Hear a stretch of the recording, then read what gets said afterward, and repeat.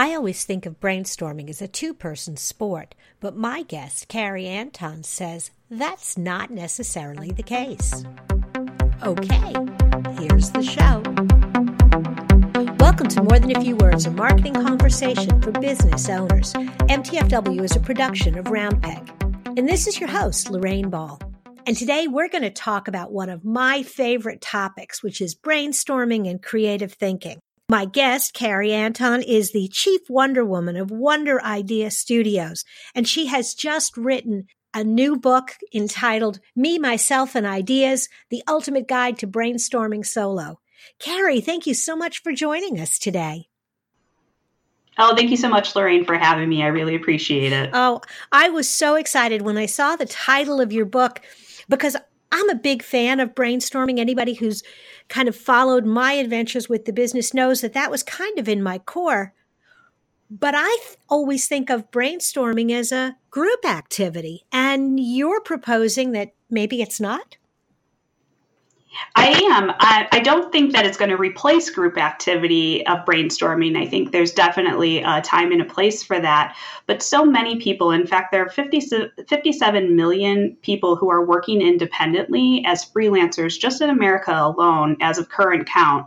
So all of those people don't always have someone to turn to in terms of a coworker or a group that they can pull together as you would have in a traditional business. So when you need an idea and you're working solo, it's up to you. It falls on your shoulders. So in that situation, how are you going to brainstorm? And I found myself in that exact position as a freelance writer after having worked in a traditional business. Suddenly, I had good ideas, but not all the time. And sometimes those ideas weren't always fleshed out the way they would be after a group brainstorm. So I was tasked with figuring out, how do I make the idea good and do it on my own? When you're talking about brainstorming by yourself, I have this vision in my head of this little boy on a playground sort of throwing a ball over a net, and there's no one there to hit it back. Exactly. So how do you approach brainstorming by yourself? What kind of things can you do to kind of give yourself that enthusiasm and that feedback and that spark? Right. So a lot of it, the way the book is broken down is actually broken down kind of how you would with a group situation, because we wanted to relate it to something people already knew. So we took the agenda from a group brainstorming activity, which would include an introduction, icebreakers, then the brainstorm, and then a sit and simmer, which is the time that you sit with the idea, not maybe do something with it right away, and then move into that debrief section where you actually start to make some decisions. We still followed that pattern from beginning to end with the solo approach. But what we wanted to do was now look at it from, okay, what are you going to do on your own? How do you do an icebreaker when you're playing two truths and a lie by yourself, right? So the idea is that you need to you have to move from get work done mode into creativity mode. And that's what the icebreaker, even in the group session, is about.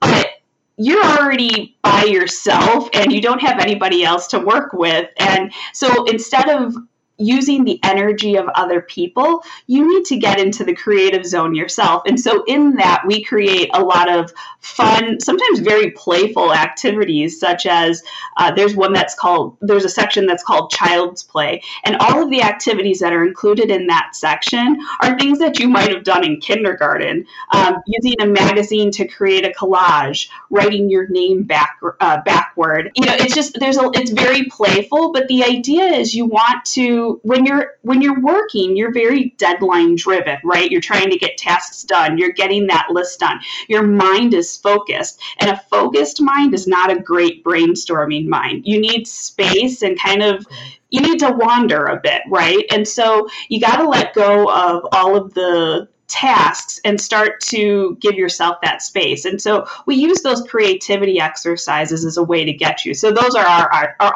icebreakers. That reminds me, I read when I first started the business and I was working by myself for the first time, I read The Artist Way. And in that book, Yes.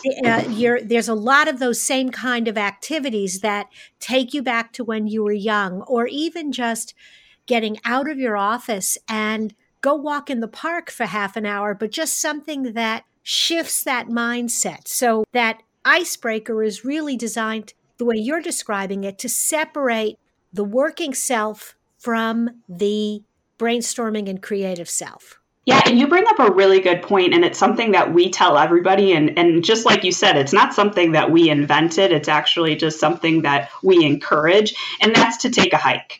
Because when you are stuck at your desk, there isn't much creativity there because you haven't allowed it into that space. You haven't allowed your mind to even recognize if it is there. So there's something magical, I think, about when you go for a walk that happens in fresh air. Even just a quick walk around the block or in the neighborhood, a walk that you've done, 1,000 times can allow your brain to start to process some of the things that you've been stuck on or creatively challenged by. And when you get home, you may find that you're just writing down a bunch of things because your head is all of a sudden, your mind just sort of explodes in a sense, right? Because you've finally given your mind the space and energy it needs to do something a little bit different. Okay, so you've gone for that walk, you've spent 15 minutes coloring and drawing pictures, cutting out your favorite flowers out of magazines, whatever it is, and you're ready to brainstorm. How do you approach the brainstorming process to kind of create that unfiltered flow of ideas? Right. Well, first, it's really acknowledging what your idea objective is.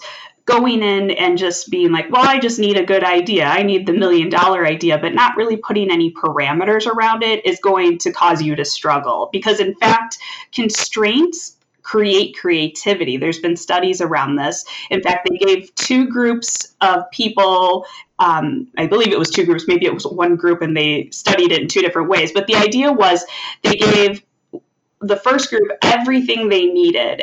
And they found that to solve the problem. And they found that group didn't really get very creative in doing so because, in a sense, everything they needed was inside the box. They didn't have to be inventive. But when the scarcity happened and they took a lot of things away, well, then all of a sudden your brain starts to kick in and say, well, how do I fill in those missing pieces? And immediately you're more creative. So in that regard, kind of creating some constraints around your idea by saying exactly what you want and what you want to come out with when you're done is a good thing. You're not setting yourself up with limitations and parameters that are going to be sort of limiting in a way. Instead, you're going to find that you're going to most likely be more creative in those situations because you've caused yourself to be. That's really interesting because I also have seen that from a design perspective, when you give a good graphic designer very clear brand standards, they actually can do an amazing job. But if you get a rookie, they're going to kind of fight against the standards and try to, bring in other colors and other things. And a lot of time, the end result is not as usable. And the trick is that when you have those standards and certain things are taken care of or certain rules are in place, it frees you up to be creative within that smaller world. And I think you get some really great results. Definitely. And I've heard you actually talk about that in another episode. And I think you had used the example that the newbie will kind of try to create new colors in a sense, like colors that didn't exist. And that's just energy expended that's unnecessary, right? Like the experienced person knows that the best approach is the efficient approach. And so by putting those parameters in place, it's actually allowing them to work more efficiently, but that in the end, that the end goal is more effective. Awesome. Absolutely. I totally agree. All right. So we've got the ideas. We've brainstormed for a while. We've got 3 good ideas, but we don't jump on them right away, do we? No, in fact, I want you to just follow the Beatles and just let it be. The idea is you don't want to just dive right in. I give this example all the time that I did this just after high school. I decided that I saw a picture in a magazine of a celebrity with a cute haircut, and I immediately went out and got it, and I wore a baseball cap for about a good few weeks after that because guess what? That celebrity and I do not look alike. We don't have the same face shape. We don't have the same hair type. And I also decided I'm going to use a completely new hairstylist who isn't going to talk me through it, knowing how I like to style my hair and how much work I like to do. So had I just simply stepped back and even gave it a night or a week, or, went in to talk to the person that I usually work with, I wouldn't have had to wear that baseball cap for so long.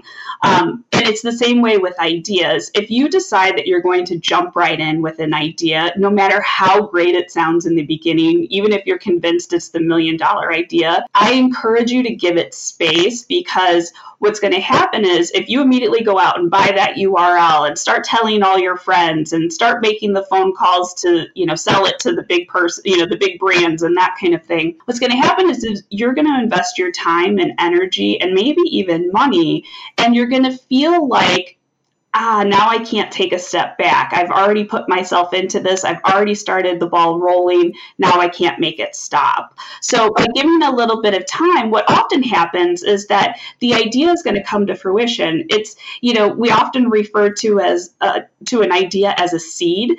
And so we have to give that seed time to germinate, just like in nature.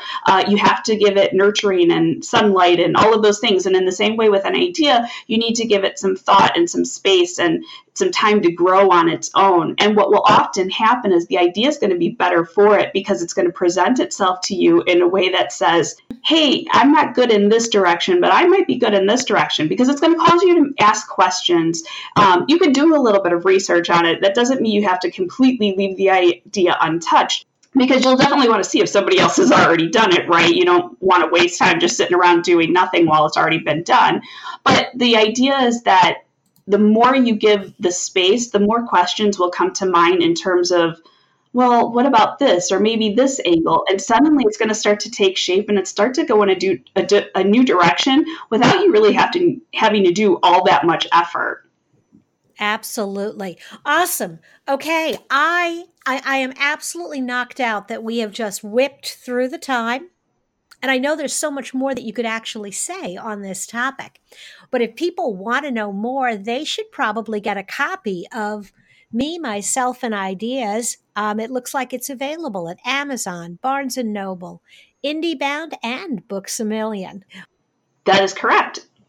All of the links can be found on my website, wonderideastudio.com, and it's available for purchase. And it's really a great, fun way to get to brainstorming all by yourself.